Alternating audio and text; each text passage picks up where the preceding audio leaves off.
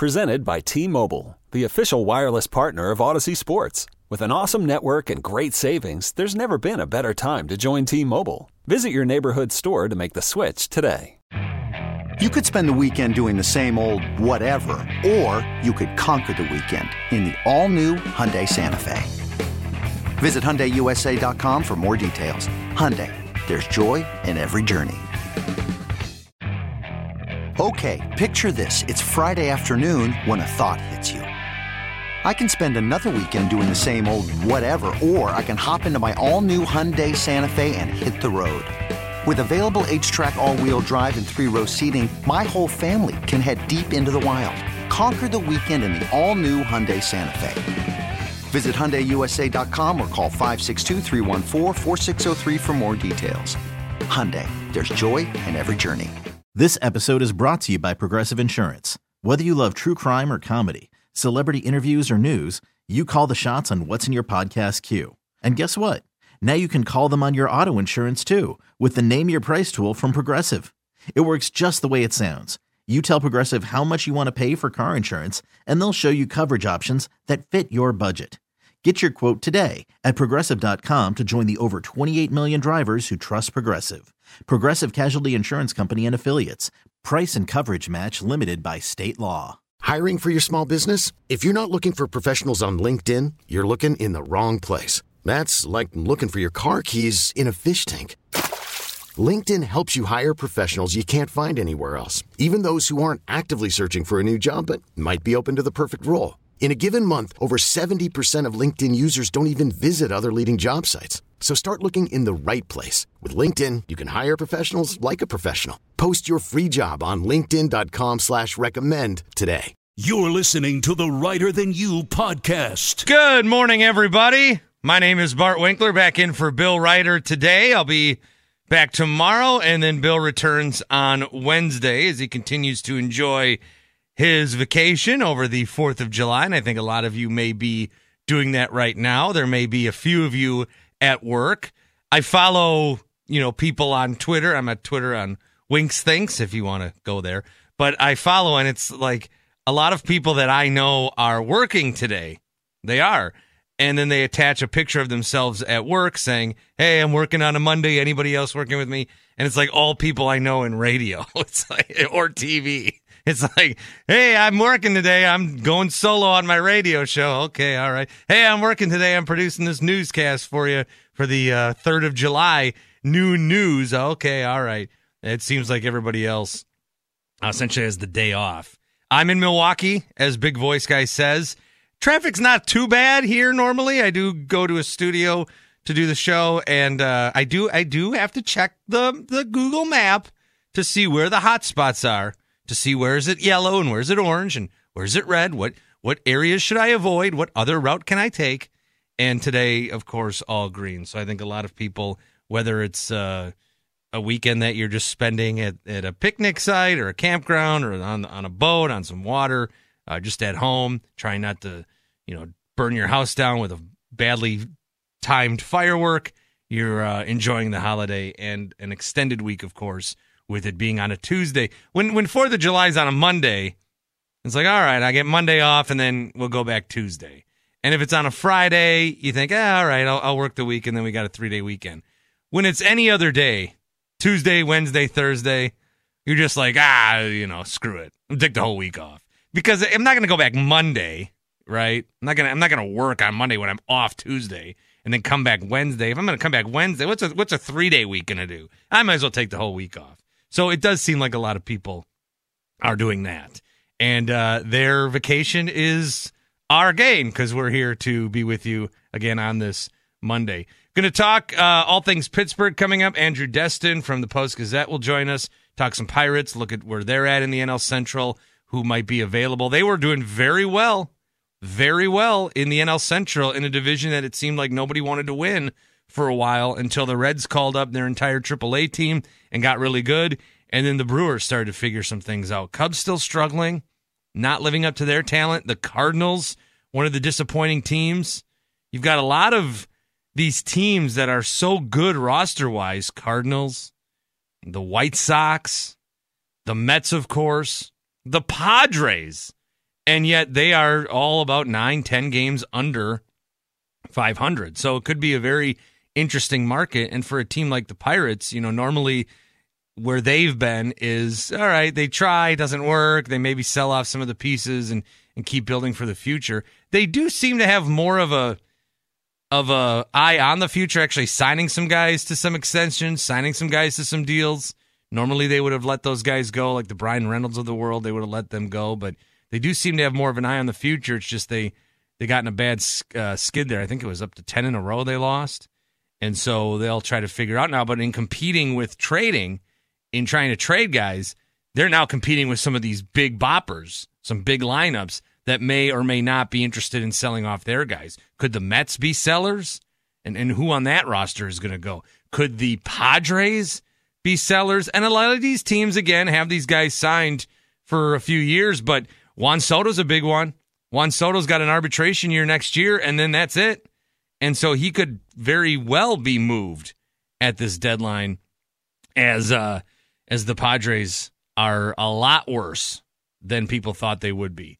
They're saying all the right things in San Diego. They're saying all the right things. Oh, we got plenty of time, but they don't. They don't. If you're at a point now in the standings where you're 10, 11, 12 games under 500, I don't know that you have the time. A month ago, you did. A month ago, if you were not a good baseball team, you could rip off 10 in a row, win 9 of 12, win 12 of 13, and get to a really impressive spot and contend. That's what the Reds did. But they were like the only team that was able to do that. And so many of these other teams not able to get one of these winning streaks going. All you need is a real strong 2 weeks to get back in it. That's not the case anymore. Now the time's a little shorter. You might need a good 3 weeks, a good month. And it seems like the clock is running out for these guys. So as the trade deadline approaches, and we can have more of those conversations now. I always feel weird talking. We talk about, in MLB, we talk about the trade deadline like after the first week. And it's not until the end of July, but we talk about it. All right, are they going to be buyers or sellers? Dude, the team is 4-3. Relax. But now that we're actually in the month with the trade deadline, and we've seen some trades, Aroldis Chapman got traded from the Royals to the Rangers, so some teams try to jump ahead of the deadline. Now I think we can have those real conversations. I always feel weird, even if it's June 30th. We're not quite there yet. You still got a little bit of time, but we are in July now with the trade deadline coming up. And then, of course, they take a whole week off pretty much with the All-Star break next week. So that should be interesting to see which of these teams, if any of them, can have a last gasp here and see who their trade targets will be, or if they will be buyers, or if they will be sellers. All-Star reserves named yesterday. A lot of deserving players, of course, getting on this list. A lot of guys. I like the All-Star reserves, and I like the All-Star game because I do think that baseball does a good job of making sure the guys that are good in the season of the All-Star game get represented.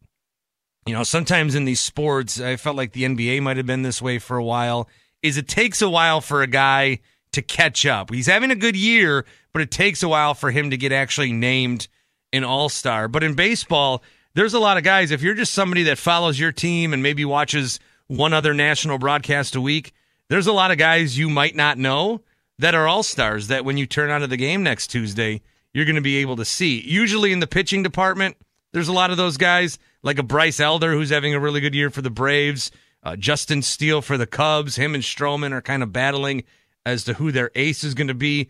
Josiah Gray is the Nationals representative. And he's a pitcher, and he's been doing very well.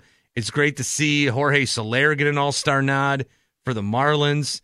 In the American League, you've got a handful of these guys as well, like a Michael Lorenzen with the Tigers. You've got some of these pitchers, Felix Bautista and the Orioles. They've got their setup guy and their closer. So it's great to see some of these guys that maybe you're not as familiar with get these nods. They're certainly deserving. They're having a great year. And then the guys that are like hurt, like an Aaron Judge might not make the All-Star game because he hasn't been an All-Star this year. Now he did make it, but he'll be likely replaced. But it's great to see guys that are getting this kind of recognition, and it's great to see. It's a great way to learn too about some of these other guys. I don't know. I still like the All-Star game. I always will. I'm like one of these guys that likes every All-Star game, and I defend the All-Star games. I just thought the All-Star games were the coolest thing growing up, and I think they still are. But the allure has been taken away almost in each and every one. I do understand that as the years go on. The Major League All-Star game, that's the easiest to point to why it's not as important or impactful as it used to be, is because the All-Star game, I grew up, man, I hate always to say my age. We're pushing the fourth decade here. But I grew up where this was the only time other than the World Series where you saw the National League players on the same field as the American League players. It was the only time. It was the only time it happened other than the World Series and maybe some spring training. That's why spring training was unique too, but nobody watched that unless you went there on vacation or lived there. But that was like the only time that you actually got to see it in action, where you could see like, oh, Shohei Ohtani is on the same field as a Freddie Freeman or a Ronald Acuna. It was the only time that would ever go down, and you'd see pitching matchups that you wouldn't normally see with it being an American League guy and a National League guy. So it was very neat. I still think it's neat. I also think the All-Star game, all of these All-Star games, they're just not as like impactful, like I said, as they used to be. In the NFL, everybody stopped tackling, and so they're now like basically a flag football game if they've taken away the Pro Bowl, which I still think stinks. I still think for an all-star football game, you can have guys not really tackle. Still, like weak football that looks like flag football that's so bad and like devoid of contact that people criticize and say, that looks like flag football. It is still immeasurably better than flag football. Okay? So I would still prefer they line up with 11 guys, have the linemen just kind of stand there and put their hands up, not really block, not really tackle, have the helmets on. I would much prefer that than whatever we got this last year. In the NBA, of course, I don't know why they used to do this, but they used to play defense from the jump, and the All-Star games would be like 97 to 92. Now they're about 170 to 160, and we keep waiting for a game to crack 400 points total. I still enjoy the NBA All-Star game, but it does kind of lack competitiveness until the end of the game. And then with MLB, yes, it's not as unique because these guys do see each other a little bit more, and there's more player movement. So this guy is on this team, and this guy's on this league, and there's more changes like that. Also, I think the problem with the All-Star game is every pitcher now can throw about 100. And what happens is these guys go out there, and it's all relievers, maybe a starter or two who can still throw 100. But if you tell these pitchers, we just need one inning from you or a couple of batters, they'll just throw 100 a few times nonchalantly and then strike out everybody. And all these All-Star games finish like 3-1, and it's 2 home runs that the runs came on. So they're not as exciting as they maybe used to be. It's still cool. It's still a great event. It's still one of the marking points of summer. The home run derby actually may be getting more like of the allure than the All-Star game itself, just because you got more guys that are still doing it. Julio Rodriguez is going to do it. Pete Alonso announcing last night he's going to do it. He loves this.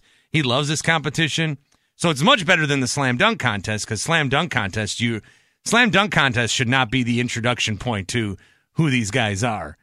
And in the NBA lately, it's been that way. In MLB, it has not been that way. You're actually aware of who these guys are at some of the big boppers. So it's cool to see the All-Star lineup get announced. I also do like, and some people may have mixed feelings on this, and maybe it can be in other sports, maybe not, but I do like that every team is represented. I do like that there's at least one Milwaukee Brewer, that even though the Cardinals are bad this year, you have a St. Louis Cardinal represented. That the Padres, as bad as the Padres are, we mentioned them. They do, I think they got 2 guys in. I think Josh Hader got in. The Washington Nationals, I believe, have 1 guy. That would be Josiah Gray, who I mentioned. But then that also means that a team that is flirting with being historically bad also does get an all-star representative. And I don't know that like, I don't know that that is as deserving, and he probably wouldn't say that he is. The 23-63 Oakland Athletics do have an all-star representative by the name of Brent Rooker. Now, is Brent Rooker one of the 32 best players in the American League? Probably not. But I do think it's great that everybody is sort of, and it's not like it's not a participation thing. He's still the best player on his team.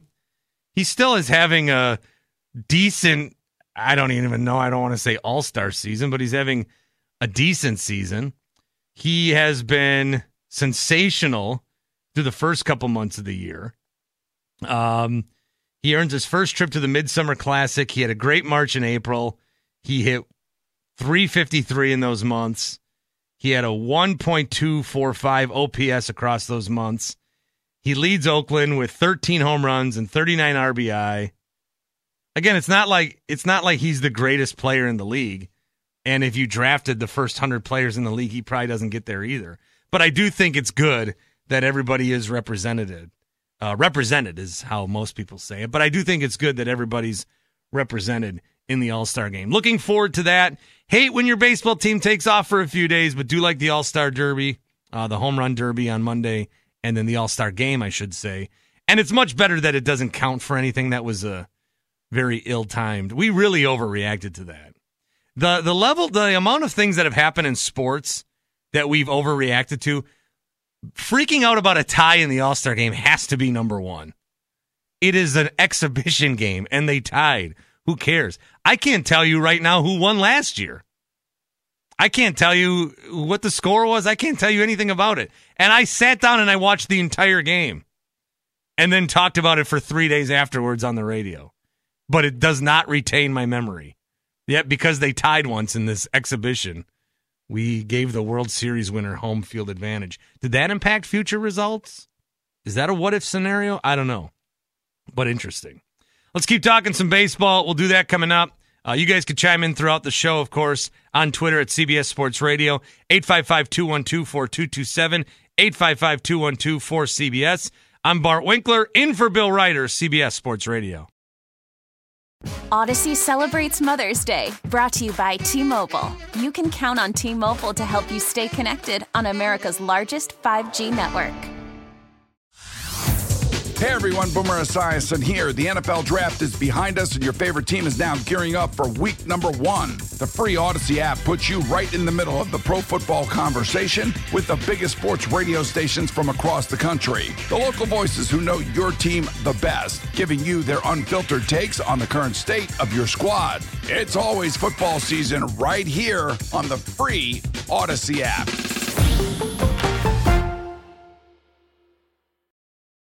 You're listening to the Reiter Than You podcast. CBS Sports Radio. My name is Bart Winkler, in for Bill Reiter.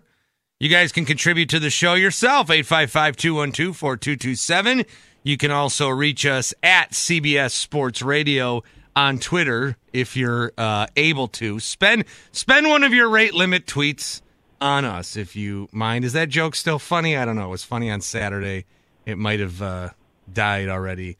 Pirates made a good joke at that after they lost and tweeted about that. So it's good to see them get in on the fun. Andrew Destin covers the Pirates, also covers the Penguins for the Post Gazette in Pittsburgh. Big week for them with the MLB draft coming up. But as far as the Major League team, Andrew, and thanks for a couple minutes, you know, I'm in Milwaukee, so I'm a Brewers guy, and we're looking at this NL Central, and nobody wanted it for a while. Pirates in first place, and a lot of people throughout the division think, no, they'll fade away. And I thought, I don't know, this could be a different Pirates team. And then they lost 10 games in a row.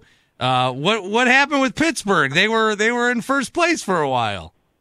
Oh, man. Well, first part, thanks for having me on the show. This Pirates team, I think it's kind of been a reversion back to the law of averages. And to expand upon that, this is a team that I think really surprised us in that month of April. And eventually teams show us who they really are, right? And speaking of that NL Central, the St. Louis Cardinals, right? They've shown us all year that, we keep thinking they're going to get there, they're going to figure it out. But if your pitching's no good or your bullpen's no good, that can really spell a lot of problems. And for the Pirates, I think for the month of May and really for most of June, it was the culmination of lackluster hitting for the most part because you had no Brian Reynolds in the lineup, you had no Andrew McCutchen for a little bit, and a lot of guys who were really struggling. I think there was one stretch where in their last 96 at-bats, I think it was, Rodolfo Castro, G1 Bay, Austin Hedges, and Jack Sawinski were combined 0 for 96, right? I mean, that's unthinkable stuff in terms of just not putting it together as an offense. So you put that together with a bullpen that was down most of its arms. It felt like an all but forgotten thought that this was going to happen, that eventually the Pirates would fall back down to earth. And, after they lost those last two to your Milwaukee Brewers, I think we're really starting to see what this Pirates team is, right? They've lost 5 of 6 to the Brewers, essentially swept by the Cubs in Chicago, back in Pittsburgh as well. So, and that's a team that's pretty much similar record-wise with them at 38-44. The Pirates are 39-44. Now that distance is starting to increase. And from my standpoint, obviously we still have plenty of time left in the season, but it feels like that NL Central race is becoming really just between the Reds and the Brewers, and that the shoe has no longer fit on the Cinderella story of the Pirates. And I'll get back to the NL Central overall here in a second with you, but on the Pirates being 39-44, I think in just watching this team, they had their run where it seemed like they were in the wild card game every year to not great results. But then there's this period of time where it didn't seem to me like they were really focused on the future. Like there wasn't a plan. It was just, be 10 games under 500, trade some guys off, whatever. With the contracts that they've given out, they locked out Brian Reynolds for a while, and I think in the past he might have been a guy that they would have flipped. Brian Hayes, locking him up on a very team-friendly deal. I at least think there's a difference in philosophy where they are kind of focused a little bit on eventually winning. Is that is that a mirage to me, or is there some truth to that in Pittsburgh? No, I think there's definitely some truth to that. I think you look at this team and look at the way that it's structured right now. We're a few years into the regime that's with Ben Cherington running the show as general manager, with Derek Shelton as your manager. I mean, they endured a lot of losing because it was, we're going to let the young guys play and figure out what sticks and what doesn't. And that's been a productive endeavor just because, you allowed a guy like a Mitch Keller to work through his shortcomings, right? There was a lot of time there where Mitch Keller was not a major league pitcher, and he would be the first to tell you that. And now you look at what he's doing this year, and he's an all-star. So it just goes to show you that there's a plan in place of we're going to work with what we have. We're going to see what we have in terms of the prospect pool. We're going to beef that up and try to fill in the farm system in between the gaps, which they've done for the most part, which I'm sure we'll get to in a little bit too with the MLB draft, but still some shortcomings in certain areas. So I think there is a plan in place. But to that point, I think this season was a little bit ahead of the timeline in terms of being as competitive as they've been, right? I mean, any team would like to be better than 5 games below 500, but I don't know that the Pirates necessarily expected to be here this closely, or at least this soon. I think this was probably a year further down the timeline, and this gave people a lot of expectations and a lot of hope that this could be a potential playoff season, like you mentioned, in the early to mid 2010s. They're probably still a year away from being at that level, but there is a plan in place. And I think next year, especially with some of the prospects that they've started calling up, whether that's Henry Davis being up there or eventually turning to your catching prospect Endy Rodriguez, Quinn Priest are the pitchers waiting in AAA. Like, it's getting close to being at this point where they feel like they can be really competitive, but they're probably still, I think, a year away from, I don't want to say going all in, but versus trading a few guys at the deadline more to acquire guys. Talking all things Pittsburgh with Andrew Destin, again, covers the Penguins and Pirates for the Pittsburgh Post Gazette. It is really interesting. You look at the standings this time of the year and a record that looks like, 38-46 or 39-44. Sometimes if there's like the little Pirates logo next to it, it's like, oh, okay. But if there's like the Mets logo or the Cubs logo next to it, it's like, oh my God, that's horrendous. And you've seen some teams in the National League Central and the American League Central have been getting made fun of by everybody in baseball because there's not really anybody that's good. It's kind of like who doesn't want to win this division. In the last 2-3 weeks, the Brewers have been playing better at the, not the beneficiary of the Pirates, at their expense. but also the Reds bringing up a bunch of young guys. With seeing the teams that you have, do you have a front runner between the two of them in terms of who you like in the NL Central? Yeah, I stick with pitching. I mean, that's just that's where I go, and I'm sure you'll appreciate this part, considering it's your Brewers. But I think this is Milwaukee's division. I think Cincinnati is a fun story. They had a great run there with their long winning streak, and man, oh man, is Elly De La Cruz fun to watch. But no, I think the Brewers division, just given what they have in terms of the starting rotation. The only concern I got with Milwaukee is that bullpen. Until you get the ball to the ninth inning, and it's not too different from what the Pirates have with getting it eventually to David Bednar in the ninth. With the Brewers, it's kind of a matter of what do you have in that bullpen besides the ninth inning. So that's the only really concern that I have. Versus with the Reds, I mean, the starting pitching, you look up and down the board, it's an Ashcraft who really hasn't had a great season. It's just been a rotation. Hunter Green still sidelined, I believe, on the IL. So I look at the rotation with what the Reds are doing. The offense is great. It's awesome to see the young guys up there, but I still think I'm going to side with pitching and go with the Brewers. I think the Brewers, they had a record of 53 guys that they used last year at some point, and they were at 45 already by June 1st in terms of guys on their roster, and they have been churning and burning with that bullpen. So you're right, Devin Williams being an all-star at the back end of that thing, and there's other guys that they like in there, but it's just, innings 5, 6, and 7, sometimes 8, can be kind of a disaster. Now, we talked about the outlook of the Pirates in the future, and I think what's very interesting about the MLB draft this year is that a lot of times, and the Pirates having the number 1 pick, but a lot of times we look at this draft and it's a bunch of guys we just don't know, or guys that are going to be high schoolers that are going to be years away. Sometimes you get a guy that could be 2.5, 3 years away, and you get a little more excited. With how big the College World Series was, getting everybody's attention, now you could have, I think, 4 of those guys from the championship series within the top 10, including whoever the Pirates want to go with. They've got the pitcher that they can take. They've got Dylan Cruz that they can take. Do they have a favorite? Do you know? Are you more expecting them to take one? Because these guys, I mean, it may not be that long before they're in a big league Pirates uniform.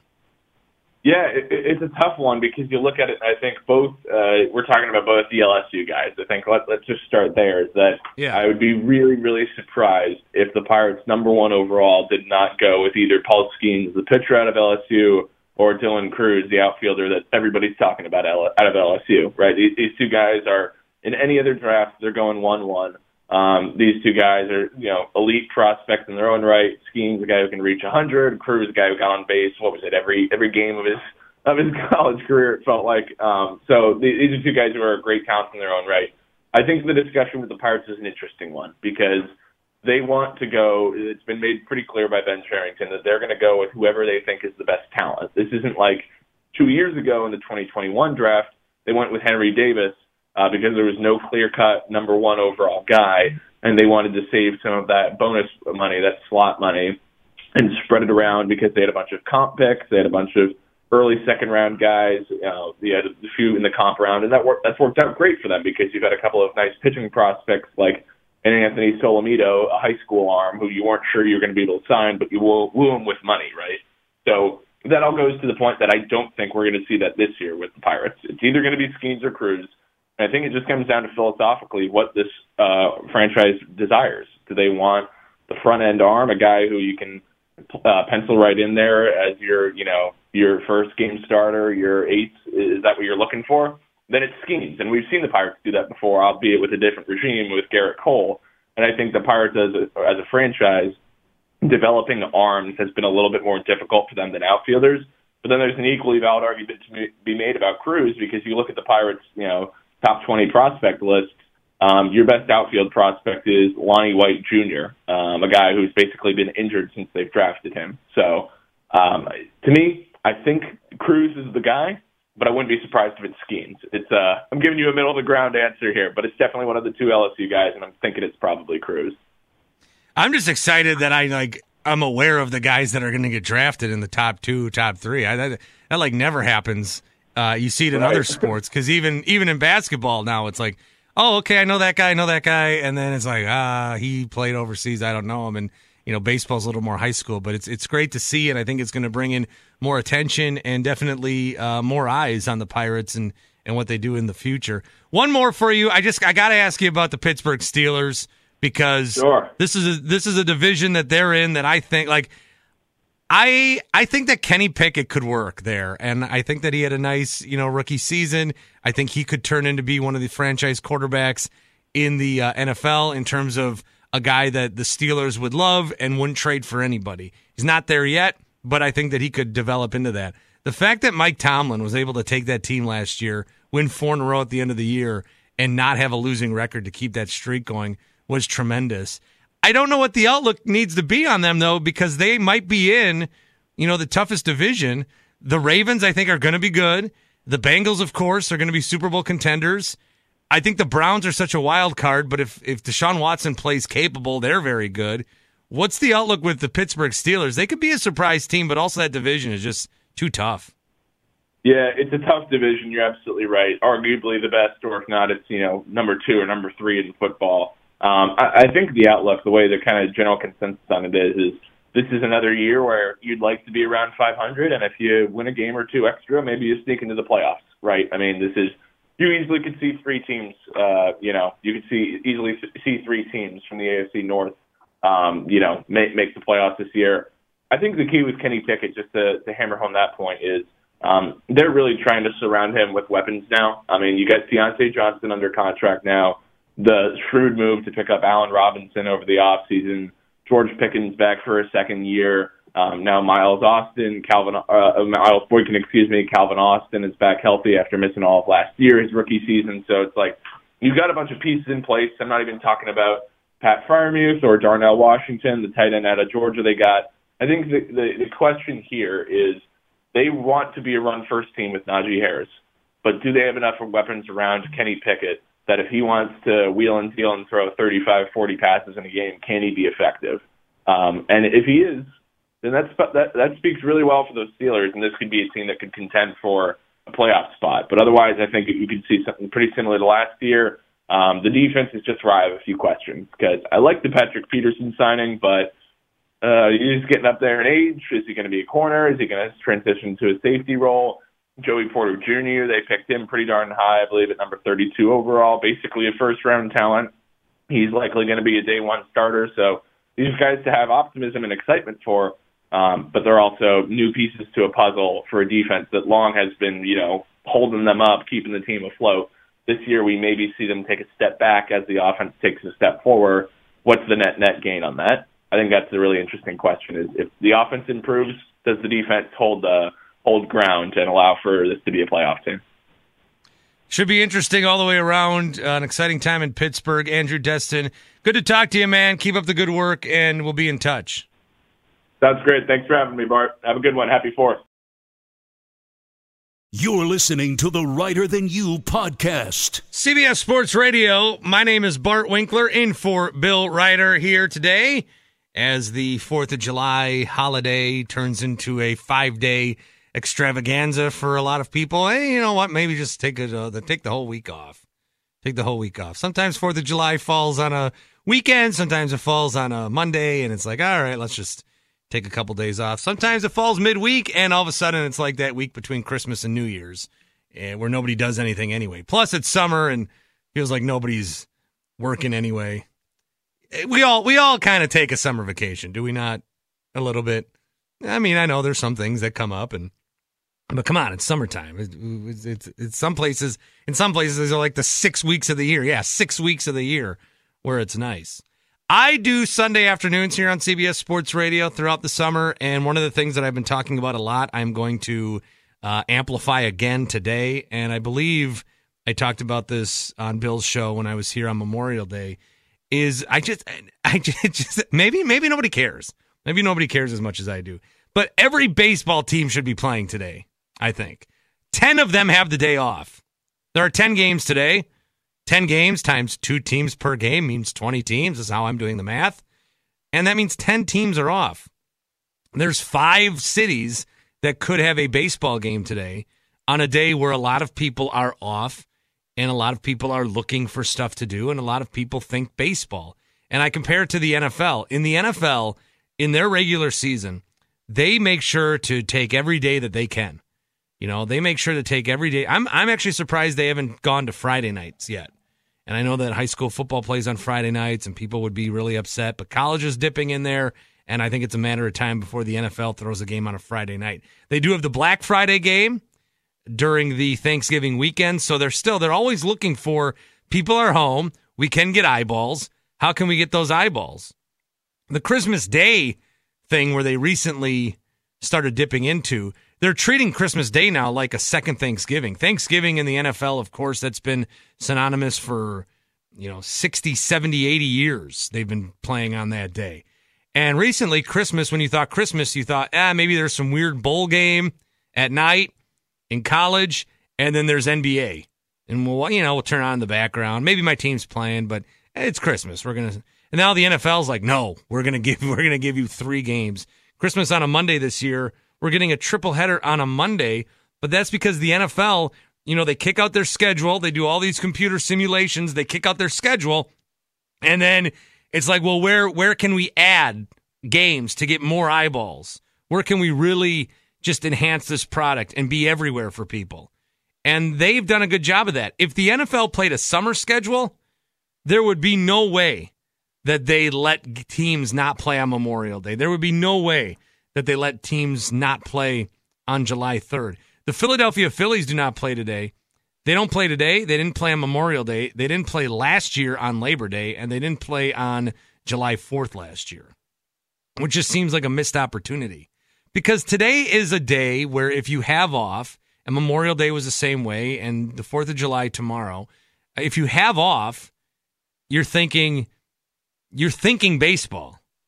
I can't tell you how many times that it's been this kind of day where it's a day game or it's a day off in the middle of summer. You just think, I'm sure there's a baseball game on. Is my baseball team playing? And I think there's 2 day games today and then a bunch at night. But at least a bunch of teams are playing, but still 10 aren't. Everybody plays tomorrow, and there's a handful of games throughout the day. It's kind of like a Sunday schedule tomorrow, but still you can't really find it on TV unless it's your local team. I think that one of the networks should be throwing baseball games on all day. Tomorrow night, thankfully, Shohei Ohtani is on national TV. It's the Angels and the Padres, and they are putting that on, I believe it's TBS. So they are putting that on national TV at a time that's very digestible for people. It's 5:40 Central, so 6:40 Eastern, 3:40 on the West Coast. Because a lot of times it's been hard, and we'll talk about Shohei Ohtani a little more today, but it's been hard to watch this guy because of the West Coast. They play their games so late. I think baseball, wouldn't be the worst thing in the world if they kind of timed Shohei's starts and thought, all right, can we just find a way to put this on national TV and maybe scoot it up an hour or so? Can we get eyeballs on? I mean, this guy's got the potential to be the greatest baseball player that ever lived. And I understand the other names that might come to your head, but he's got the potential to be the greatest baseball player that's ever lived. And he's just buried on Fox Sports West 2 or whatever he's on. Bally Sports Anaheim. I don't know. This guy should be on TV all the time. Like MLS, they're getting Lionel Messi to come over to play for Miami. Okay, I get they have their Apple TV package, but let's get some games on TV, man. Let's make sure that if you're going to spend all this money to get the greatest soccer player in the world, the guy that people view as a god more than a player, let's at least put him on, broadcast television or at the worst cable. Market yourself. Get your games out in front of people. I just think it's a huge error for baseball to not have had everybody play on Memorial Day and then to miss out on today. Yes, everybody plays tomorrow. Everybody plays on the 4th of July. It's a Tuesday. Nobody ever is off on Tuesdays in baseball. Mondays they do with getaway days and travel, but I think when the MLB schedule kicks out, it should then look at itself and say, all right, what can we do to adjust things a little bit further? I think baseball's already done so many things to try to bring in the average eyeball that why not do something to help the eyeballs that are already there? The people that, this isn't about getting baseball to people that don't have it. This is about giving baseball to people that want it today, that like your sport, that want to watch their team today on an off day and possibly go to a game. The other thing I was obsessed with yesterday, just obsessed with, was the NASCAR street race in Chicago. I'm as casual of a NASCAR fan as it gets. I mean, even more so. Like, I don't really watch a lot of the races. I don't even know who wins all the time. I set like a daily fantasy lineup and, maybe follow it. I like during the pandemic year. I didn't like the pandemic year, but I liked that there were midweek races as they were trying to catch up. And, hey, Wednesday night, I'll watch a race with no fans. That's fine. It's kind of entertaining. It's something to have on the TV. When there's nothing else on, I like to throw a race on and just have it as background noise. But they did something wild yesterday. They took over downtown Chicago and raced on the streets of Chicago, the actual streets of Chicago. And typically where they raced is in a park area of downtown. Typically that area is hopping on the 4th of July. People coming down, enjoying the parks, going to the different museums and auditoriums and spending time. The Big Bean in Chicago, and it's right off the river. And people like to go down there. The Taste of Chicago is usually held, big event on that weekend. That got kicked to September because of this NASCAR race. So NASCAR spends $50 million to have this race in Chicago, to do it in the streets. And everything is going according to plan. They get the Xfinity race started on Saturday, and then the weather comes. And a lot of NASCAR people right now are saying, if you ever need to cure a drought, have a NASCAR race, because the rain will come. Chicago normally gets 4 inches of rain in the month of July, historically. There were parts of Chicago that got 4.5, 5 inches of rain just over the 24-hour period from Saturday night into Sunday. And then they had to delay the race a little bit. They ended up canceling the Xfinity race and calling it before their designated time. Like a baseball game needs 5 innings to be official. These races need so many laps to be official. They said, screw that. We raced a little bit. We got to have a winner. Okay, Cole Custer, congrats. But then with NASCAR yesterday, they started the race, and they don't have street lights.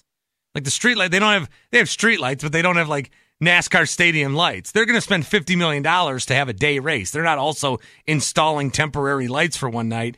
And they start so late that then they have to shorten the race. So during the race, these guys expect to go 100 laps. During the race, they're told, hey, it's only 75 laps. Okay, so I just took a pit stop. That benefits me. Or, now I got to change my strategy mid-race. The winner of the race, since I'm talking about this, Shane Van Gisbergen. I don't know who that is. Justin Haley, I've heard of him. Chase Elliott, Kyle Larson, Kyle Busch. They finished 2 through 5, but congrats to, I'll just call him SVG. Congrats to him. And this is a great thing because more people were talking about NASCAR than before. Yes, it was probably not as good as they wanted it to be. Dave Kallman, who covers the sport, tweeted, it was 80% first-time ticket buyers. We were reaching first-time viewers on TV. This might not make a long-term difference, but it's getting exposure where it otherwise wouldn't. And for everybody that covers this sport and watches this sport, it was a nice change of pace. The one image you may see of this was there was a pileup, not really a pileup, more of a traffic jam. 14 cars got stacked up on Michigan Avenue, and that's the meme that will stick. So NASCAR basically spent $50 million to have a traffic jam on Michigan Avenue where people could quote tweet, oh, been there. This is a normal Tuesday in Chicago. Will it make more fans? I don't know. Did it get 8 minutes of airplay on Bill Reiter's show with a fill-in host? It did. So congrats. CBS Sports Radio. Okay, picture this. It's Friday afternoon when a thought hits you. I can waste another weekend doing the same old whatever, or I can conquer it. I can hop into my all-new Hyundai Santa Fe and hit the road. Any road. The steeper, the better. Because my all-new Santa Fe is available with H-Track all-wheel drive, so I can hit the trail without a worry in the world. Heck, with 3 rows and best-in-class rear cargo space, I can pack the whole family in with all our gear. We've got available dual wireless charging for our phones, so we'll never lose touch with civilization, and we won't lose touch with the primordial power of Mother Earth. So which is it? Waste the weekend or do something a little more epic? And conquer it in the all-new Hyundai Santa Fe. Visit HyundaiUSA.com or call 562-314-4603 for more details. Hyundai, there's joy in every journey. This episode is brought to you by Progressive Insurance. Whether you love true crime or comedy, celebrity interviews or news, you call the shots on what's in your podcast queue. And guess what? Now you can call them on your auto insurance too with the Name Your Price tool from Progressive. It works just the way it sounds. You tell Progressive how much you want to pay for car insurance, and they'll show you coverage options that fit your budget. Get your quote today at Progressive.com to join the over 28 million drivers who trust Progressive. Progressive Casualty Insurance Company and Affiliates. Price and coverage match limited by state law. Odyssey celebrates Mother's Day, brought to you by T-Mobile. You can count on T-Mobile to help you stay connected on America's largest 5G network.